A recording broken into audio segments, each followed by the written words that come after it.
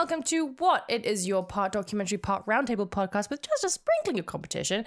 My name's Ellie Main and I host every week, and joining me is Chelsea Harfush, the wild card, the guest. Chelsea, how you doing? Oh, you're staring into the ether as I make this introduction. How's it going? I bet you can't. What? I bet you can't. My current obsession is, like, look, Ellie, you and I are both, like, we're wifed up. Sure. We've got man wives. Yep. That clean our house while we, do media things. Yes, that's true. My man wife is actually here. He's present. Howdy. Connor, hi. Third place with 100 points. Third place with 100 points. Wait, do I have points? You do. You gave yourself points the last time you were on the show. Oh, I forgot about And that. so you're coming in third with 100 right It's now? a strong third. Yeah. Oh, That's yeah. true. You're 100 points ahead of anyone Uncontested. else. An uncontested third place. Yeah, absolutely. Your man wife is in the other room streaming right now, Ellie, but mine is over here. And look, I am very happy with the choices that we've made to be in a situation and live together. Go full waifu mode. Yeah, go full waifu mode. It's just the old However, situation. The one thing that makes me sad sometimes is that, like, it means that, like, we got out of, like, the dating app game, like, a few years ago. A little too soon. Yeah, I and, am like, not sad about that at all. Okay, well, that's wrong because, look, you don't have to use it to meet anyone because that's a nightmare, but they're innovating in the weirdest, worst ways, and, like, we don't get to experience it as Your people who are entertainment value? Yeah, so, like, the thing that they've done recently is they've added a thing where, like, there's this app called Hinge that's, like, the new Tinder. Yeah. And part of the way it works is that it just gives you prompts, like, rather than you just, like, writing a bio, it gives you, like, fun little prompts, like, dating me is like da-da-da. One cool thing about me is, and then you answer those things, and it's supposed to give people, like, a conversation starter, so if they want to match with you, they have something to talk about. And then recently what they've added is that instead of typing your answer to these little prompts, you can record a voice memo of yourself. No. And they are all absolutely unhinged. Something changes. Unhinged on Hinge. That is the title of my spin-off podcast where I just talk about this shit. No. I think that there's something that the human brain does when they are typing something out that's like an automatic editing process that does not happen when they are just recording themselves. For sure. And my absolute favorite one right now is this guy got the prompt, I bet you can't. And then he was supposed to answer that question. But for some reason, he took it as more like, I don't know, that he was like doing like a VO audition. No. And that he needed to just repeat that. So it says, I bet you can't. And then you click on the voice memo and it's him going, I bet you can't. Yeah. No! It's so good too, because it shows like a little waveform, and it just like has a little pause at the beginning, and you're like just waiting for him to like say it, and it's like, I bet you can't. I bet you can. I bet you can't. No, the idea of Hinge and all of its friends upsets me. I'm so glad that I never did it. I think I would just be, I would meet no one. I would be too scared. How would you describe yourself, like, on a dating app? Oh, God. Okay, knowing what I do not know about dating apps, what would I say? I would be like, oh gosh, I think I would just come in straight with like, I'm 30 and I don't give a fuck anymore.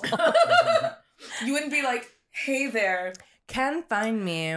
London expat enjoying the Austin life. Currently Give main me character a good IPA. on I-35.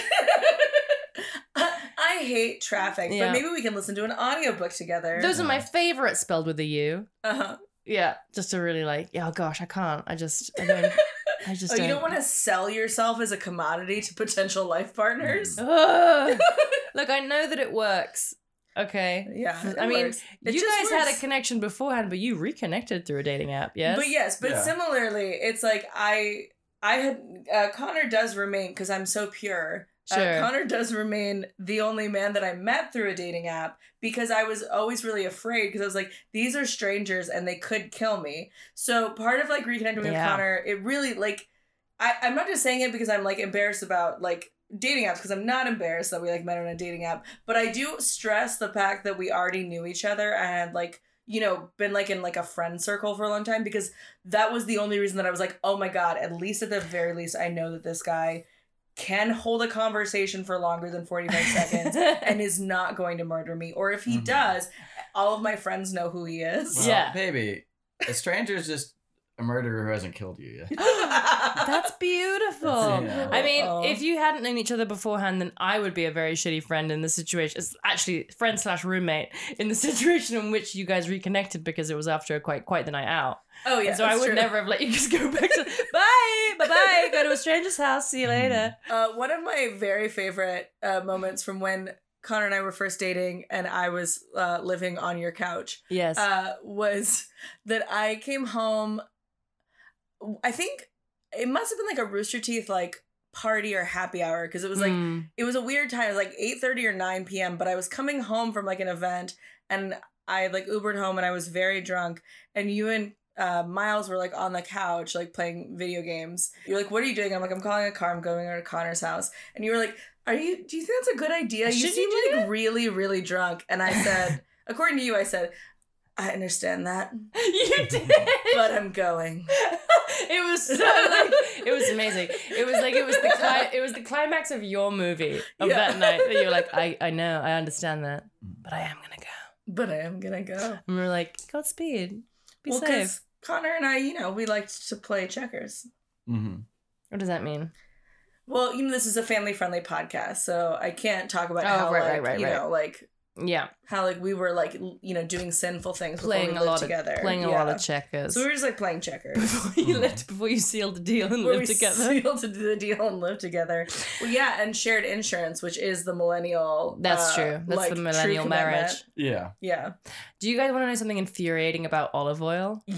Yes, I thought this was your topic. Is this not? No, it's not my topic. This is my fact bag. Oh, your fact bag is about ball? Yeah, about moelle. Okay. Yeah. So apparently there is this huge lawsuit happening right now in the United States because olive oil companies and olive oil producers have been using just an tiny bit of actual olive oil and then using canola or vegetable oil as the rest to fill it up. Sucks. And not putting it on the ingredients. And the only way to tell if your olive oil is real olive oil is to look at the bottle. Like every olive oil that's 100% olive oil has to have like a bottle date and a sell-by date. And those are like have a clear gap between them.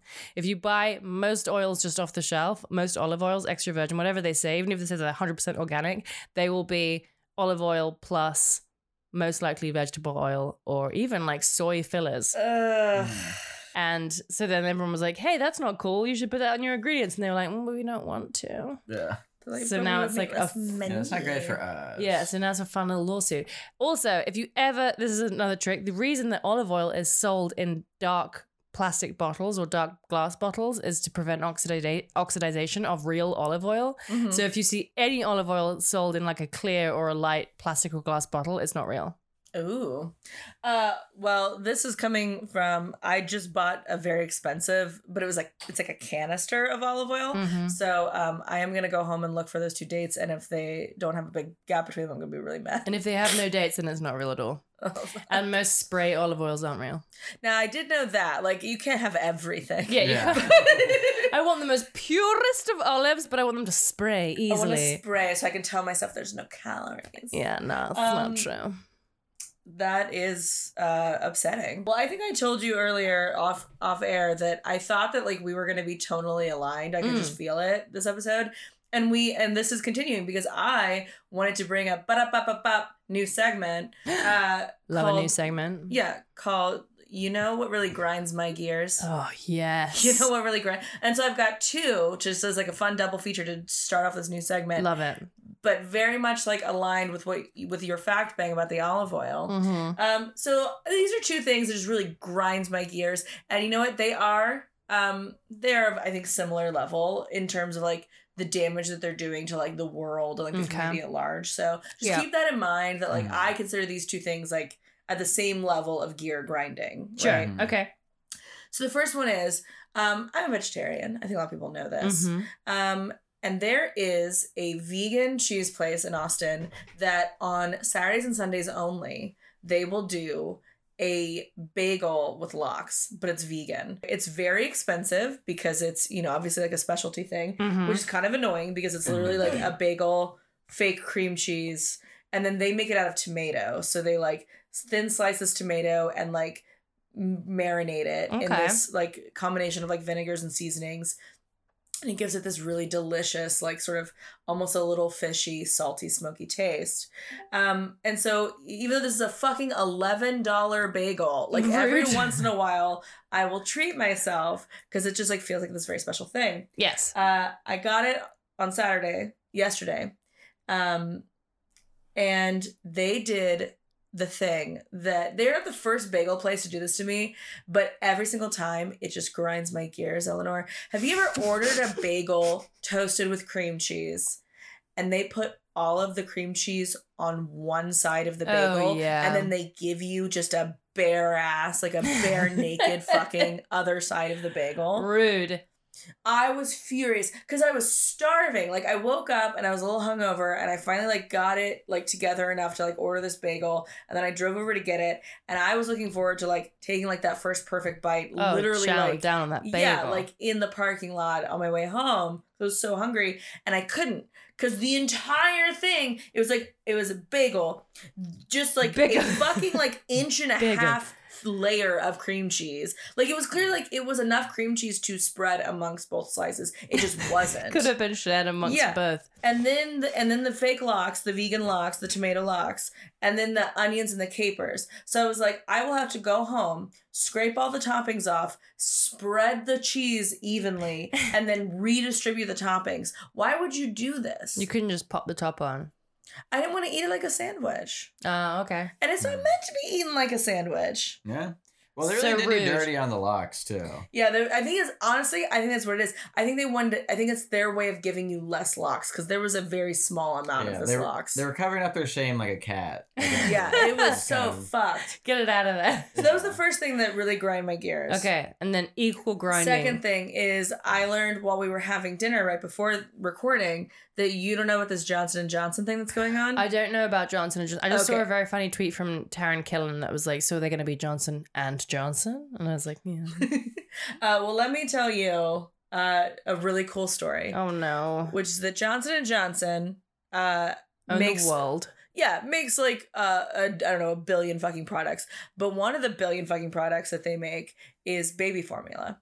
And that's a thing that people who have babies use to feed their babies. Yeah. Which is, I think maybe in like the top like 3 things you want to do for a baby. Is feed it. Yeah.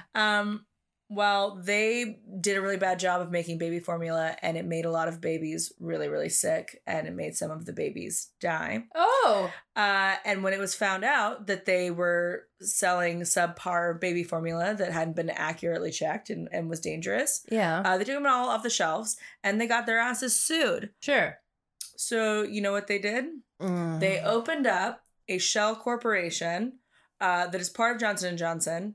They opened up like a new like sort of like mini company under their umbrella, and they based it in Texas. Texas is one of the only states where you, as a company, like as a corporation, can file for bankruptcy against your own, like sort of like lawsuit losses, like your what do you call it, tort losses.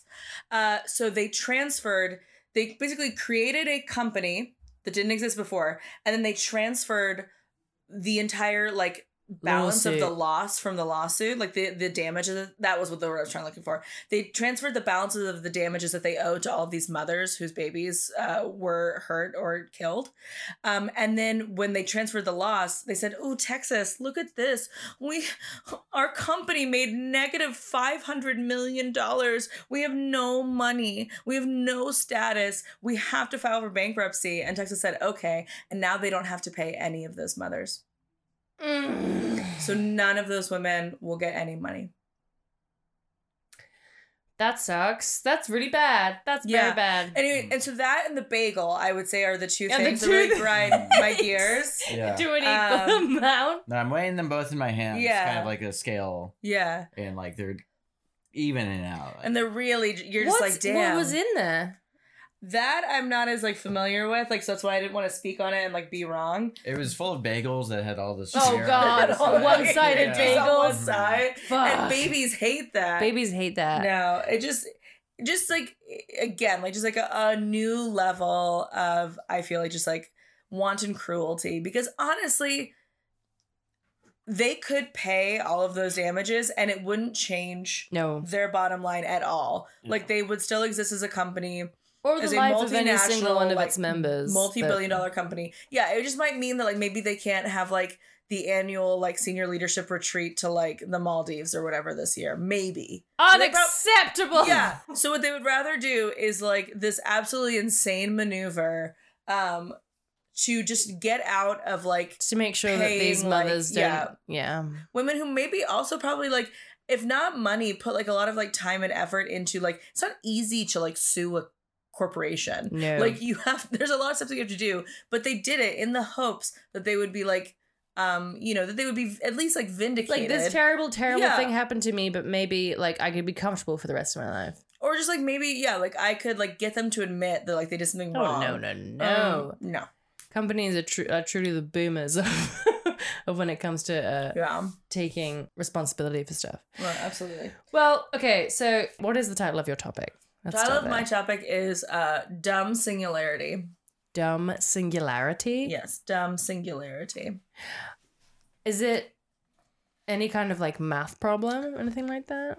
No, the math will be involved, but... I was reminded of Connor's first visit to What the Podcast the other day. To what land? By our friend Joe, who brought up the Chihuahua... Oh, the Monty Hall problem. The Monty Hall problem. Yeah. And he was like, I can't remember in what, I think we were just, like, kind of telling each other, we were, like, doing a whole little, like, riddle thing. And then he was like, okay, so if you're a contestant on a show and there are 3 things, and I was like, you always switch. And he was like, do you remember why? And I was like, no. But I know that you always do, mathematically speaking. It's like 50% versus 2/3 or something like that? It's still a brain bender to me, to be honest. But it's not a math, so this is not a math topic. It's not the topic today. It's not a math, really. But yeah. This is not a math. This is not a math. Can you repeat? Dumb singularity. Dumb singularity. Do you know what the singularity is? No. Connor, do you know what the singularity is? Vaguely. Do you want to vaguely throw it out there? It's the idea that at a certain point, technology will advance so rapidly that it will hit some sort of, like, exponential growth point. And, like, things will change. Robots. Like, beyond like, human robots, AI taking control. But Connor actually explained it in, like, I think, like, the smart and true way. I think as a shorthand, it is often used to mean, like, the moment that Skynet will, like, take over and robots will. Yes, because we talked about this when I told you about the robot lady. Yeah, Sophie. Sophie or Sophia? Sophia, I think. Sophie! I cut short because I was like, wait, is it Sophie or Sophia? And so I was like, Sophie! So, well, this is dumb singularity. Dumb singularity. Something that's going to take control that's stupid? Or are you saying that the singularity will be dumb? Both. ¿Por qué no los dos? Yeah, well, you guys can't see it at home, but I'm doing, like, a fun little, like, sort of, like, teasy shrug, which I know is really good for audio. So... Is this about, like, Roombas taking over the world? I wish. Well, that would be pretty cool. That I could deal with. Isn't it about that guy on TikTok that was like the fact that people don't believe in the way that a mask works is just proof that we're going backwards as a species because it's like the literal way that like shelter or like wearing clothes shelter for your face. No, but I mean TikTok does make an appearance in this story. Okay.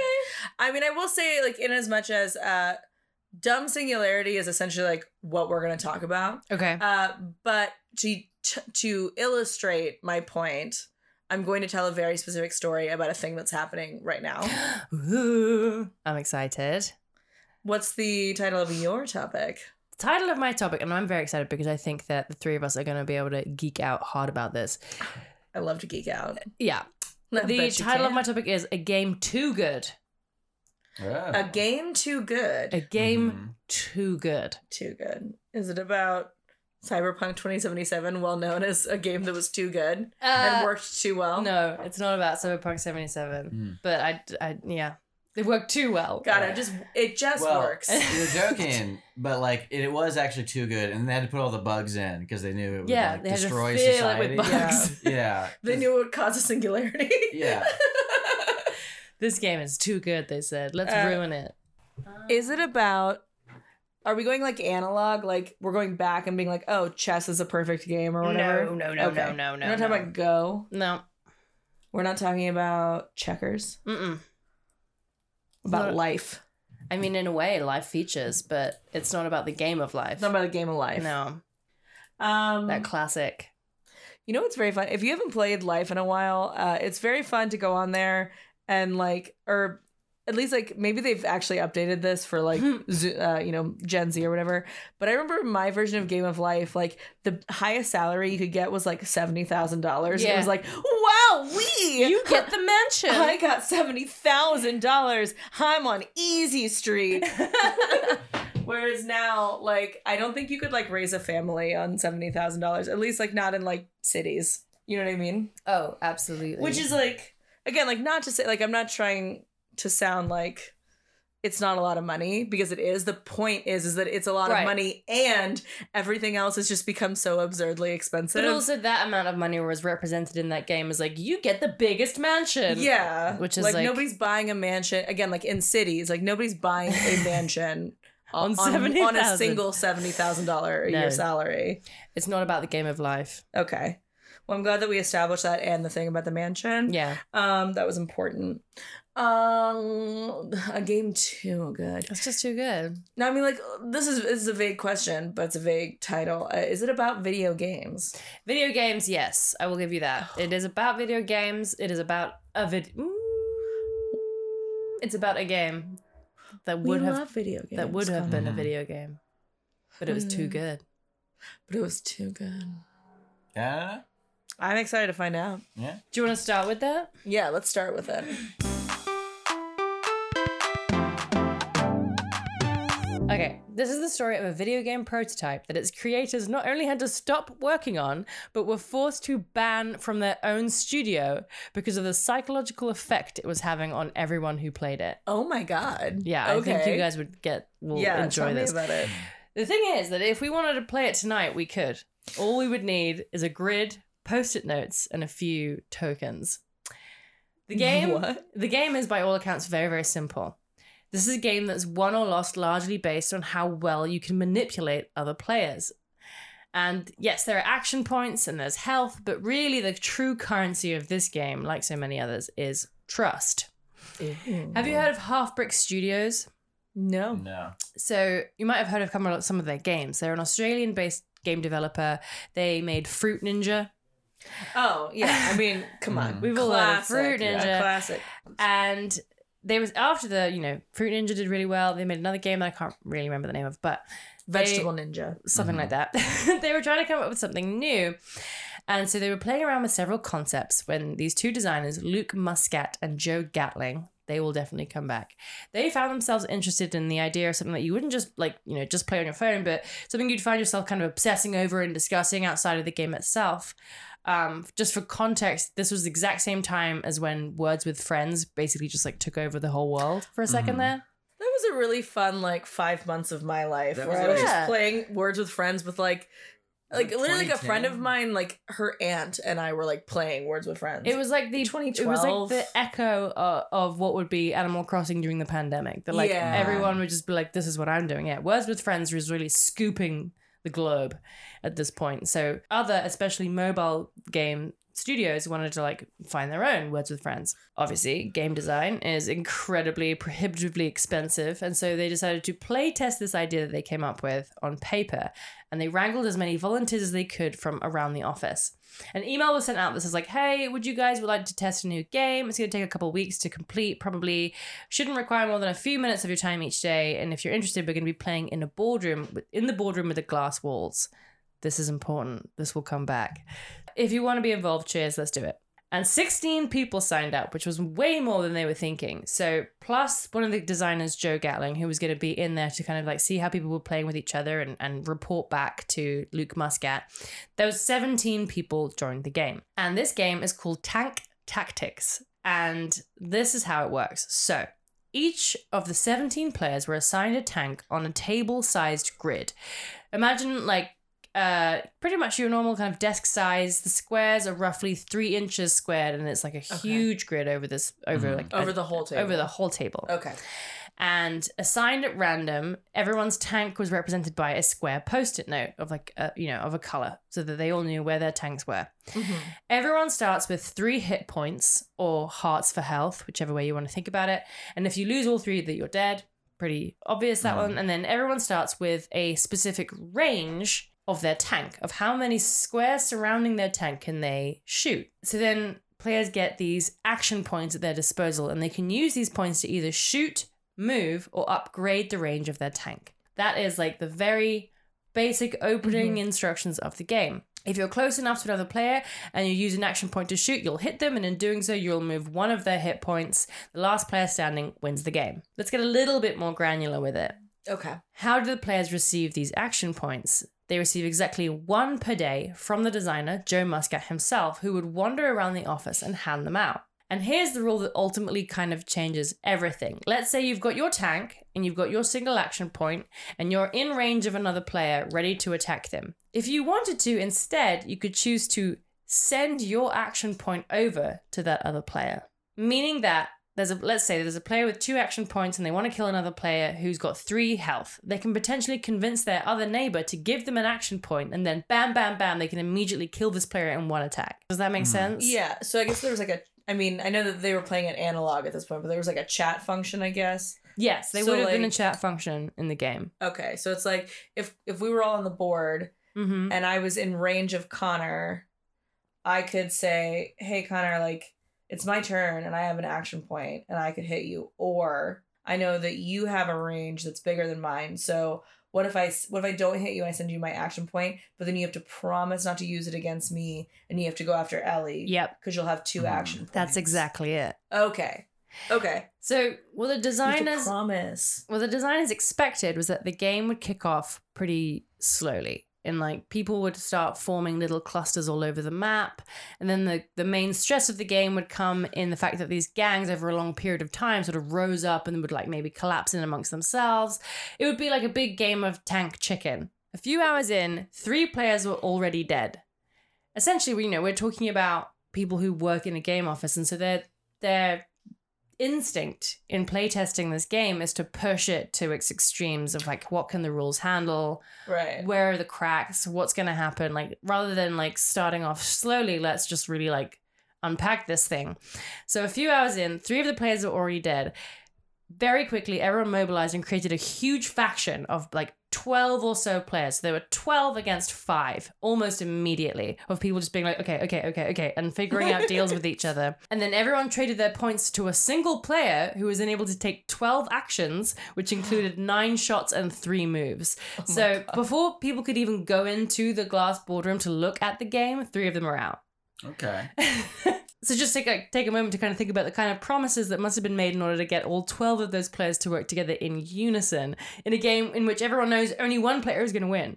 So it's kind of like when you make a Mario Party alliance, kind of like you were saying, you have to promise me, but like there's no guarantee at the end of the day someone is going to fuck someone over. So that, yeah, exactly. There's no guarantee as you hand over your stack of action points that they're actually going to do what they said they were going to do.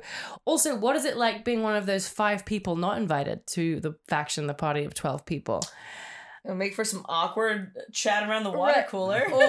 Or worse, being one of the 3 people that got murdered, like got knocked out of the game before they could even go in there and take a look at what was going on. And I'd get upset. Over the course of the next... If you would get so upset. Oh, me too. Over the course of the next 8 days, productivity at Halfbrick Studios completely plummeted. Oh, shit. This is from Joe Gatling, one of the designers. It just started as a game prototype, but it very quickly took over the whole office. The game was intended to be played in people's off hours. Like, if you have a few moments, why not go down and check the board? Right. It ended up being that people were playing the game constantly and doing work in moments where things weren't happening. So that got a little bit much.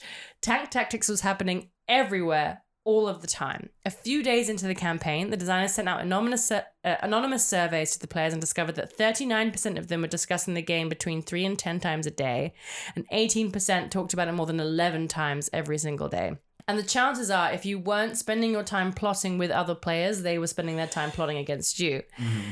So Joe says, we'd made this elaborate plan. I'd formed up with a whole load of people and we'd spent a solid 10 minutes in the room discussing the logistics and whether or not we had enough points to make necessary sequence of moves and kills and everything like that. And so we're all in agreement. I handed my tokens to this person who just looked at me and said, and now you're dead. And dropped the token into the box and just backstabbed me there, right then and there. And so for a lot of people who, especially people who don't play any kinds of video games or don't play these sort of like long unfolding games, it's kind of like, so what? People playing a game with one winner and some backstabbing is going on. But it is an entirely different thing when you put something like this in a workplace. Yeah. People who are all supposed to work together. So back to this glass boardroom, right? This conference room. A later investigation after this whole thing had been and gone would reveal that at least 5 employees who were not playing the games themselves were being paid to feed information to those who were. So a number of them who had clear sightlines of the game from their desk, and anybody who was taking actions throughout the day. So people were literally bribing people near the room where Tank Turns was to let them know that over the company messenger when someone was approaching the room. And then there's another gameplay mechanic that I haven't yet mentioned, which it puts an incredible spin on it again, which is the jury. Luke Muscat and Joe Gatling admit that they lifted this pretty much straight from Survivor. Okay. So as players are eliminated from the game, they become jury members who once per day get to vote on which player they want to help out. If any player receives 3 votes from the jury, they're given an extra action point. So if you betray too many people, even if they're defeated, they're going to hold that grudge against you into the afterlife. And suddenly your new opponents that you encounter we're going to be the ones getting these additional action points to play against you. And like everything else in this game, it led to a whole new set of problems. So you know how in like sometimes when we would play Town of Salem and you would just be playing the game, right? You would play the rules as you were meant to be playing them, which is like you're supposed to survive and you do anything you can. And sometimes that means fucking people over. And every now and then we would get these messages that like, that's really not cool. Like I'm grounded and I'm already in a shit place. And the fact that you fucked me over in this game and now I'm just really depressed. And you're like, why are you playing like a deception game? Right. And for the most part, when we're playing things like Town of Salem, that's like 11-year-old children. Yeah. But this started to happen at work, in meetings, throughout. Oh my God, can you imagine? Throughout the day. So good. Mm-hmm. Yeah, so imagine like writing or receiving a message just like that, but it's about Alan from accounting. Yeah. I just love the idea of like trying to start a meeting like and being like, okay, we're gonna go over the marketing strategy for this new release, but first, Kyle, yeah, what the fuck, man? Like, what the fuck is up, Kyle? Yeah. Like- So this email thread that started as an email thread, just like, hey, here's the game that we're prototyping. Here's how it works. Here's who's playing. And it like the idea is that this email thread would keep going and alert people on how the game was going, so that if any of the other like game developers or designers had any ideas, whatever, they would be, privy to all this information. But it quickly turned into like sharing grievances about co-workers' actions of like, I can't believe you fucking did that. I have 2 children. And sometimes this was like a lighthearted, because a part of this was swaying the jury. So sometimes this was like a lighthearted attempt to sway them, but sometimes it was like really venting frustration. And this game is supposed to be all about trust. And certain emails were being sent to this, through this thread anonymously. And that's when things started to really get out of hand. Oh my God. There is an example from this whole conflict of 2 people who were like really, really close and are like still no longer talk, because one of them saw this more as a game and another person saw this more of as like a personal betrayal of their friendship and like a betrayal of their interpersonal trust. And I mean, like, put this in a workspace, put big personalities in the mix.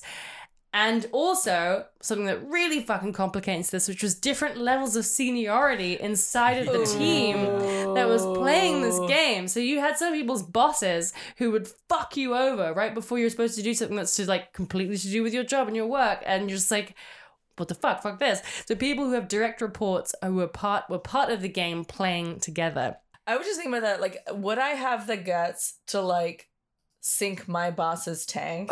And the answer is, I don't know that I would. I don't know that I would. After 8 days of playing this game, the decision was made from the top down to stop it. By now, more than one person had come forward to Muscat, one of the designers, to say, this is affecting my relationship with other people here and it's changing how I feel about work and I don't want Tank Tactics to be in part of our office anymore. And it's essentially just started to erode that confidence that everyone had in like the idea of working in a team and knowing that everyone has your back when you're doing something like actually, for your livelihood, that's super important. And you're supposed to be all on the same side and pulling towards the same objective. And then meanwhile, 2 hours a day, you have this experience playing out that is telling you the exact opposite of what you're supposed to be feeling at work. These people don't have my back. They're not on my side. They're not here to champion me. They're just going to turn around and shoot my tank and kill me. It's like they accidentally built the exact, like, antithesis of like a team building exercise. Yes. Yeah. They built like a team destroying exercise. Absolutely.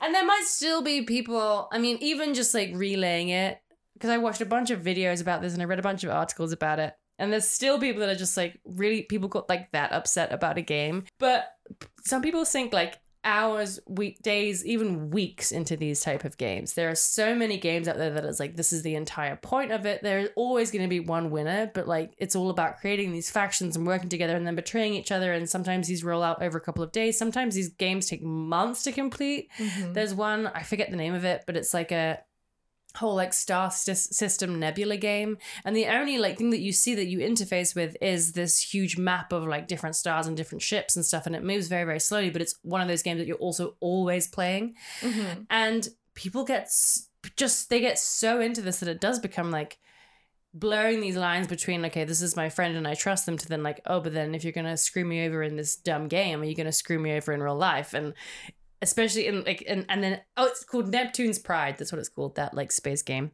So it's partly the sort of this like obvious need and this balance between diplomacy and betrayal, but it's partly also the time sink that gets people so invested into these things. Because once it's like, well, I've spent 5 hours strategizing and like, I really do give a shit about this. And then you just turn around and like, fuck me over.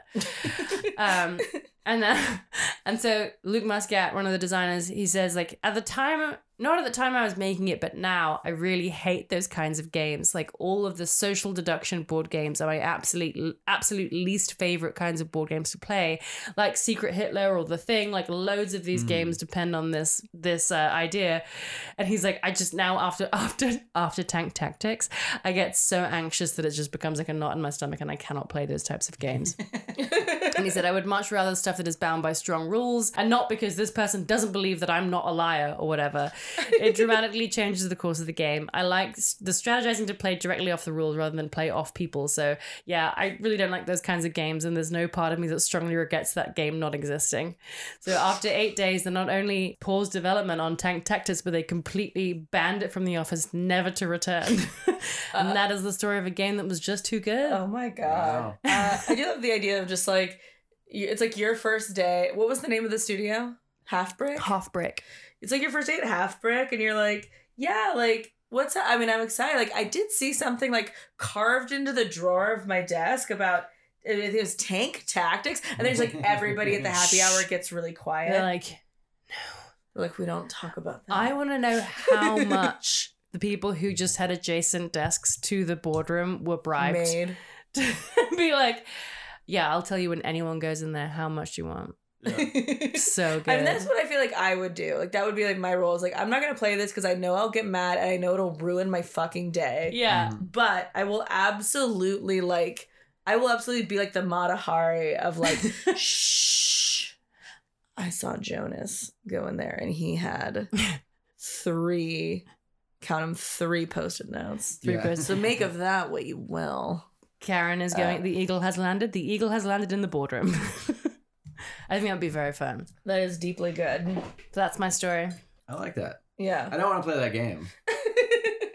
You don't even want to try it? Well, I don't think that because I've got some paper and some post-it notes right here. I think it'd be fun if we all came out of this recording to tell Miles that we killed him. Oh yeah. We didn't know we were playing this game. We started a fresh game and we decided that we're all gonna band together and we're gonna kill you. Yeah, we played Tank Tactics and you are dead. And it's like, well, no, I wasn't playing. It's like, no, you were. You were, but we killed you. You're not playing anymore. You're not anymore now. Yeah, now you are dead. Eliminated. We spent all of our action tokens to kill you.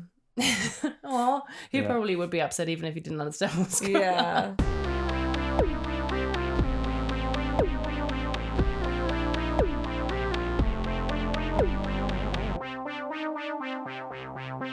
Something I like that I think everybody at home probably knows about, but if they don't, the two of us and our respective man wives that we already talked about. Yeah. We like to write together, and we have like cute. a little writers group. It's very cute. But there's a little bit of writing advice that I think about all the time that came from Abraham Lincoln, who I know you would normally not think of as somebody who gives writer's advice. Yeah. But he has this quote where he says, better to be silent and be thought a fool than to open your mouth and remove all doubt. Nice. And again, he was not giving that advice about writing. No. But I take that advice for writing. And specifically, the way that I take that advice is if you have a character that it's like important to the plot that they painted the best painting that you've ever seen, or that they wrote like, you know, a short story that got them into Harvard. Sure. Or, you know, they're going to go be at like NYU film school. They do something extraordinary. You shouldn't show that short film. Oh, yeah. You shouldn't include that song because it is very unlikely that you, as the writer, as the creator of this, can make something that universally everybody who is experiencing your story will agree is an incredible song or an incredible painting or an incredible movie. And no matter what, even if you were somehow able to do that, it's still never going to be as good as the one that is in your reader's head. Sure. All this, I swear, is going to come together and make sense. I love to start like a big, big thing. Pose me a question. So the reason I've been thinking about this a lot is because in basically every like fictional portrayal of the singularity, which, as Connor explained earlier when we were talking about topic titles, is this idea of technology reaching a point, growing so exponentially that it's going to kind of like overtake human civilization as like the dominant force on the planet. Right. It is always sort of depicted in speculative fiction as like, oh my God, we made something so powerful, so incredible, so advanced that then like it turns on us because, you know, human beings are like so like creative and chaotic. And like, it's like, the thing about it is that it still absolutely understandably centers like humanity and like the human experience as like the thing that both creates the problem, but also is the reason that the problem like gets solved. Yeah. But you know what? Much like a story where you write about an incredible painter, our technology can only ever be as smart as we are because we're the ones that make it. Right. There's not going to be this moment where somehow a robot of our own design like figures something out beyond our own knowledge. Most likely not.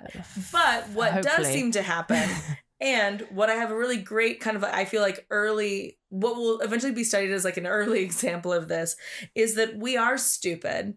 And so then we create technology, and that technology has the same flaws that our own thinking has. And that causes huge problems at scale, because the thing that our technology can do that we cannot do is it can do this automated thousands of times a second. Right. So you just take what would be a human error and then you multiply it by thousands of times a second. Okay. And then you get these big problems. So it's like in us trying to solve our own problems, we actually sort of magnify them. Well, sometimes. Yes. In such that we try to become dependent. Well, not even try to become. We are becoming more and more dependent on AI and technology and automation.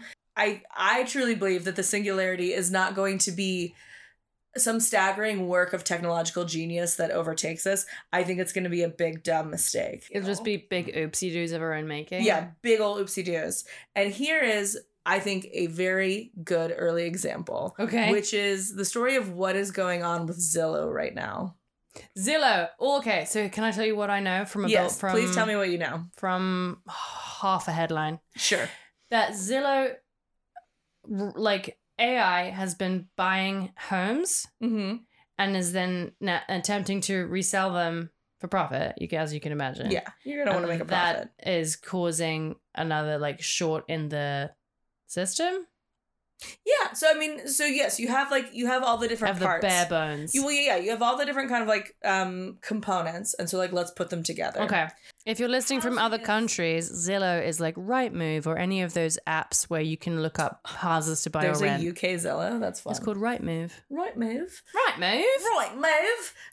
Yeah, Zillow is not just a website for buying and selling houses. Zillow has become essentially an American pastime, to the point where there was an SNL sketch during the pandemic called Zillow that was just about how much people like to use Zillow to snoop. Essentially like surf. Like it's like house surfing. Like you go on and you're like, I mean, I'll admit I've done it. Like, we're very fortunate that we live in a house that Connor's parents were able to buy. So we kind of pay like an artificially we pay like essentially like rent control, right? In order to like build equity in a house that like I think otherwise we would not have been able to afford, because Austin is an incredibly expensive market right now. Houses are regularly being bought for like a lot over what they're selling for, like $100,000 over asking.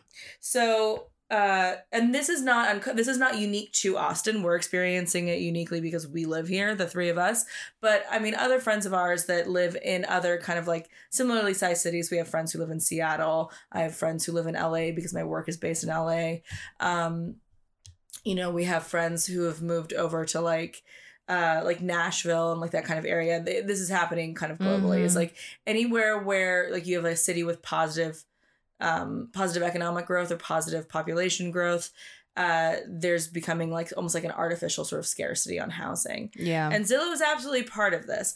And here is how it works. And I will say this part of it is speculation. It's not something that Zillow has like absolutely created. Like it's not a connection that Zillow has explicitly confirmed, but they also have hinted at, like they haven't really denied it when people have brought it up.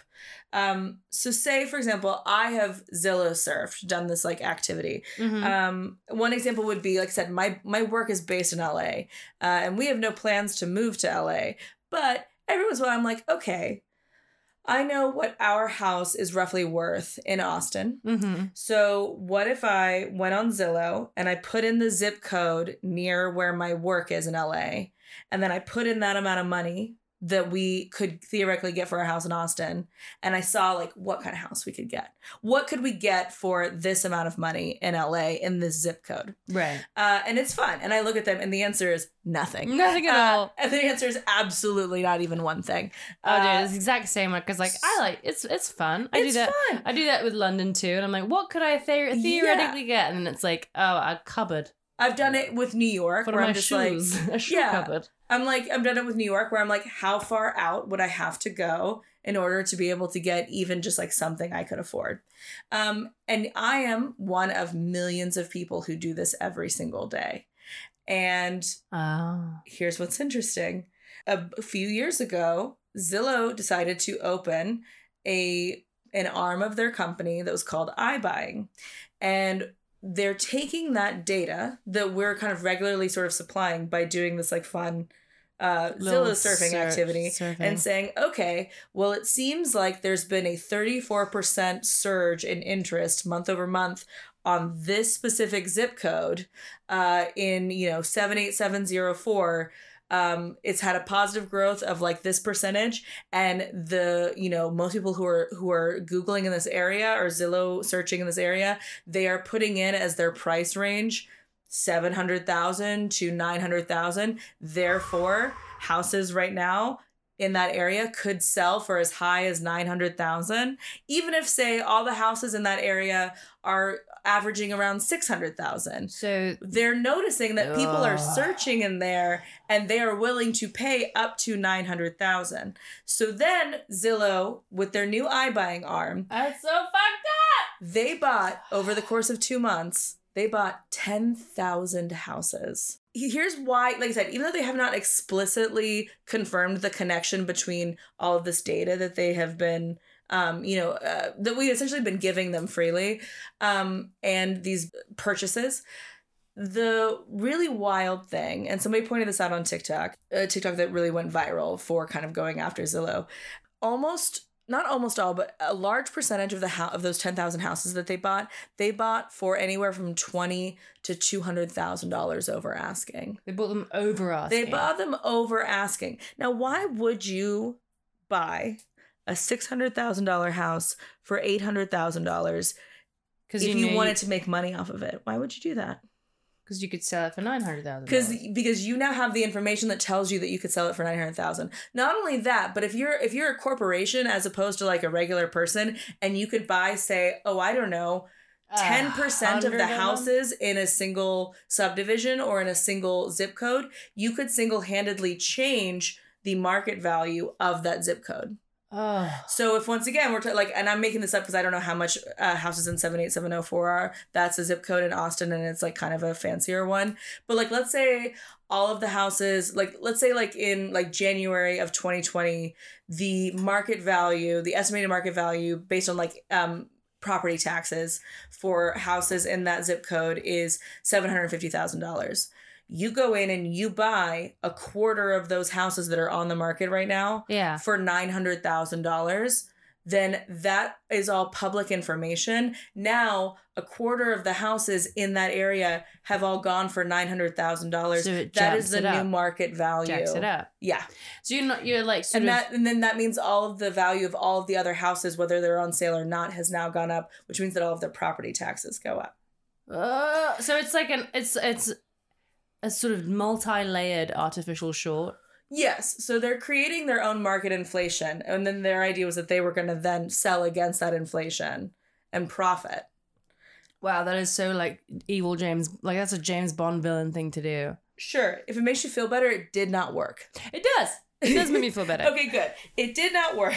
And in November of this year, which is, this month it's happening right now, Zillow announced that they were closing the iBuying arm of their company, and they're laying off 25% of their workforce, most of whom were working in that arm. They also announced that they would no longer be purchasing homes, and that they are looking for by buyers I mean they're looking for another company, not individual people. Oops, come on, buy it. Yeah, they're looking for a company to buy 7,000 of the homes that they're still owning. They said that they are going to lose $420 million on this. And it is, and some people think it's it's because TikTok and the press and everybody exposed how they were doing this sort of artificial inflation and market manipulation. And while they are being investigated for securities fraud right now, they haven't been charged or anything, but they're being investigated. Is it because they massively overestimated what people do when they Zillow surf, which is my wildest dreams? Yes, that is exactly what it is. It is that algorithmic information did not actually translate to people buying houses. They bought all these houses for $100,000 over asking. They then put them back on their own website for $200,000 over that amount, and then nobody bought it because everyone's that's stupid. Because we are also still coming out of a fucking global pandemic where huge amounts of people lost their jobs, and then even more people fucking changed their jobs, and maybe even hopefully if some of them are now in a better space than where they were before. Look, the three of us, 2 out of the 3 of us lost our jobs. 3 out of the 3 of us changed our jobs. But even though I think we're very the 3 of us are very fortunate in how that kind of shook out for us, that was a really volatile fucking experience. I am not in the market to make a major life change right now related to where I live or what I'm doing, especially to buy a house that's $200,000 over asking. Yeah, to say nothing of the fact that again that's talking about 3 people who were who came out of it relatively unscathed. Mm-hmm. There are lots of people who still are underemployed or unemployed. And I mean, there was a big hot sort of house buying, I guess, period of the pandemic, because if you're gonna spend 24 hours a day in your fucking house, you probably want to enjoy it. Well, again, it doesn't translate to long-term change. That's giving the world a bit too much credit. I think there was also people who had the limitless resources buying up a bunch of houses that no one else was buying. Oh, I think that was totally part of it as well. And Zillow was one of them. Zillow went in and bought 10,000 of them. Zillow, no, everyone's least favorite list. Yeah. So that's the thing though, right? Is that people are really reveling in this news story right now, because it is a story of like, kind of like tech hubris that then cost the tech company. Here's the thing. I believe that the next time this happens, and it will, it'll fall on the other side of the coin, and we will be the ones that suffer and not the company. I think that when companies rely on like big, like algorithmic decision making, because that is what, like, that's like the CEO's like official kind of company line is like, well, we had the iBuying arm, and it was based on this algorithm that would look at all of the data across like all these market buying trends, and it would automatically buy these houses. Like his claim is like there wasn't a human being that was like making these decisions. And again, like maybe that's like not entirely true. Maybe it is because people find it unsavory to think of like human beings manipulating the markets like that. But his claim is that the algorithm would crunch all the numbers and be like, this house can be bought for $840,000. And that it was just wrong because it couldn't actually account for human behavior. I am saying, okay, if you want to take that at face value, the next time that like a big algorithm makes huge changes to something as like base and visceral is like where people live and how much it costs to live there, and they fuck it up, like there's a very real human cost to that. Oh my gosh, yeah. What do you think, Connor? I think it's pretty good, actually. You think house good? House good. Actually, pretty cool. You're like, actually, I think computers should be in charge of where people live. Yeah. Well, no, Connor, I thought you were a big proponent of like high density housing as sort of like a solution for... Is that related to this? It could be. We're talking about houses. Okay. I'm pulling you into the conversation. I'm pro housing. Connor's pro. You heard it here first. Yeah. Loves a house. He's like, people, put them in a house. Put them in a house. Much like an indie horror game, you're gonna want to be in a house. Well, because like, okay, so if I'm doing my Rightmove searching, same thing. My Rightmove surfing in London. Is there a world in which I can pay £500,000 for a house? No. Not currently. But I'll stretch my limit to that just because, like, I'm interested. What's around that zone? The idea of a computer looking at that and being like, she's ready to drop $500,000 on a house is insane. Right. Or, like, I mean, another thing that I've absolutely done, like, and I've especially, like, done this in Austin is, like, yes, like, unless, like, a lot of things change in a lot of ways, there's no universe in which, like, I'm going to be able to spend $5 million on a house in my lifetime, ever. No. But sometimes, for fun, I like to go on Zillow, or I did before I read about all this stuff and it made me feel icky. Yeah. I like to go on Zillow and put in, like, $5 million, West Austin, and then just look at what those houses look like and be like, oh my God. Interesting. It's just fun and it's interesting, and then some of them are really fucking tacky and ugly. Yes, and I'm like, so God, expensive like, so really gross. Money cannot buy you taste. Like, some of these are the ugliest things I've ever seen in my life. Trying to imagine, like, being able to afford a $15 million house on the lake and making it that fucking butt ugly. I think that I once, like, put into Rightmove, like, just like London and then no filter, and then I was like sort by highest to lowest because I was like, I'm interested, and it was this like £11 million like castle basically just outside of London that was like, you get this whole thing and this is all your stuff, and like a picture of all these ladies waving, and I was like, this is so fucked up and weird, but because it's interesting. I would never actually obviously be ever in a position where I could drop 11 million on a castle, but if you're gonna put it on a website, I'm gonna look at it. So to kind of like put a finer point on everything and really like kind of drive home the connection between these two things, like, you think about, I don't know, like not the book version, but like the movie version of iRobot, where they're like, oh, we made these robots and they're so smart and they're so like strong and capable. And like, that's scary because now they're going to turn against us. But the one thing a robot can never understand is like human love and sacrifice, because that's the special sauce that a human being brings to the table. And that's why like we'll be able to fight the robots or whatever. Take like the spirit of that story and then apply it to like the Zillow thing, where it's like, they make this big algorithm that's supposed to make them like untold amounts of money, no matter the human cost of it, because they are going to be able to exactly like laser point how much they can inflate the price of a house and still make a profit from it. But it doesn't work because it doesn't take into consideration the human element, which means that not everybody is going on that website to say like, okay, this is the exact amount of money that I can pay for a house in an area where I need to move to in the next 3 months. They are doing it for if 1 million people are on that website, they are searching for 1 million different reasons. Right. You can never, and like, that's something that an AI will never be able to tell. And it's something that an AI just like cannot tell. Give them because a cake. We are not smart enough to be able to program that, and we're the ones that build the AI. But that is not to say that I don't think a singularity will happen. I just think it will happen when, like, I don't know, algorithms like dictate how like the shield that shields us from the sun after our ozone layer is gone works, and it just fucks up, and then we all like burn one day. Well, you know, something like that. Give a robot a cake. You know, they can tell you what it's made of and when it was made, probably. But they couldn't tell you who it was made for and why. Oh, I thought you were gonna say, but they can't tell you if it tastes good. Also that. Sure. That as well. They can't tell you it was made with love. Connor, do you have any points bubbling in your mind palace? It's time to score 2 ladies. Is it time? Yeah. Yeah. What are the current scores? Ooh, I'm not able to reveal that to you at this point, even though I am looking at them. She doesn't trust you. Look, I know that you're coming in 3rd place with 100 points. Mm-hmm.